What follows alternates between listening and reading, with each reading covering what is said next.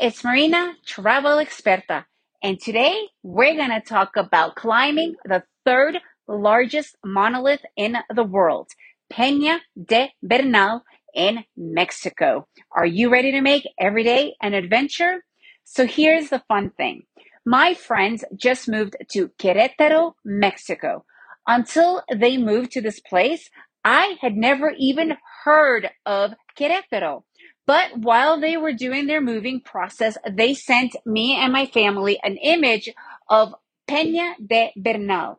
Peña de Bernal is one of the pueblos mágicos, which is magic villages that surround Querétaro. So you go to Querétaro to visit Peña. Anyways, Peña de Bernal is the third largest monolith in the world and one of the most popular places to rock climb. And since they know that my kids and husband are avid rock climbers, I all of a sudden had a huge light bulb that we are going to go and visit them, and my sons will go climbing because today I'm barely able to go traveling unless there is some rock climbing involved. And that was the clincher for me. My friends, which is also my youngest son's best friend, now live in Querétaro. So you get to Peña, you could certainly stay in Peña de Bernal. Peña de Bernal is this tiny, adorable, beautiful little village. And it is really little, which makes it really easy to get around. And it all is surrounded by this monolith, this unbelievable, huge, just rock in the middle of nowhere. The rock is itself over 350 meters high. So it's almost 3,000 meters high, 3,000 feet high. It is enormous, obviously, right?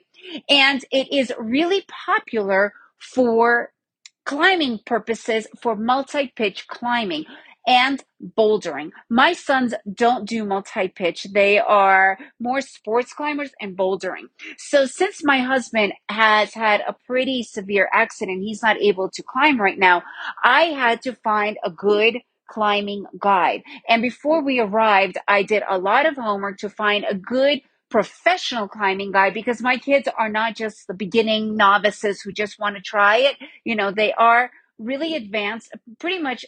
Now the guy tells us they're definitely the most advanced climbers he's ever worked with. But you have to find the correct climbing guide for that level. Otherwise, they're all just pretty, cookie cutter, not so great. So after a lot of work, I found a really good climbing guide for my sons where he first took them they went 2 times. The first day they went bouldering, and the second time they went to do actual sports climbing. So the first day, me and my husband also went, but we went to the village itself. My husband could walk, but with a limp. So the point that I was saying that it's tiny really was magical for many reasons, because my husband was able to walk around and see the beautiful little town, and I was able to enjoy it with him as well. So what's really interesting about Peña de Bernal, the actual town, is even though you have this monolith there, which is a popular climbing place, the town is not at all revolved around climbing. As a matter of fact, if you didn't know anybody climbing, you would never know that it was some place that climbers even come. Usually, whenever we go to climbing sites, the whole town is kind of like visiting a surfing village or, a skiing, snowboarding village. Everything revolves around the sport. In this particular case, not at all. Super colorful, beautiful, closed streets, tiny for you to walk around.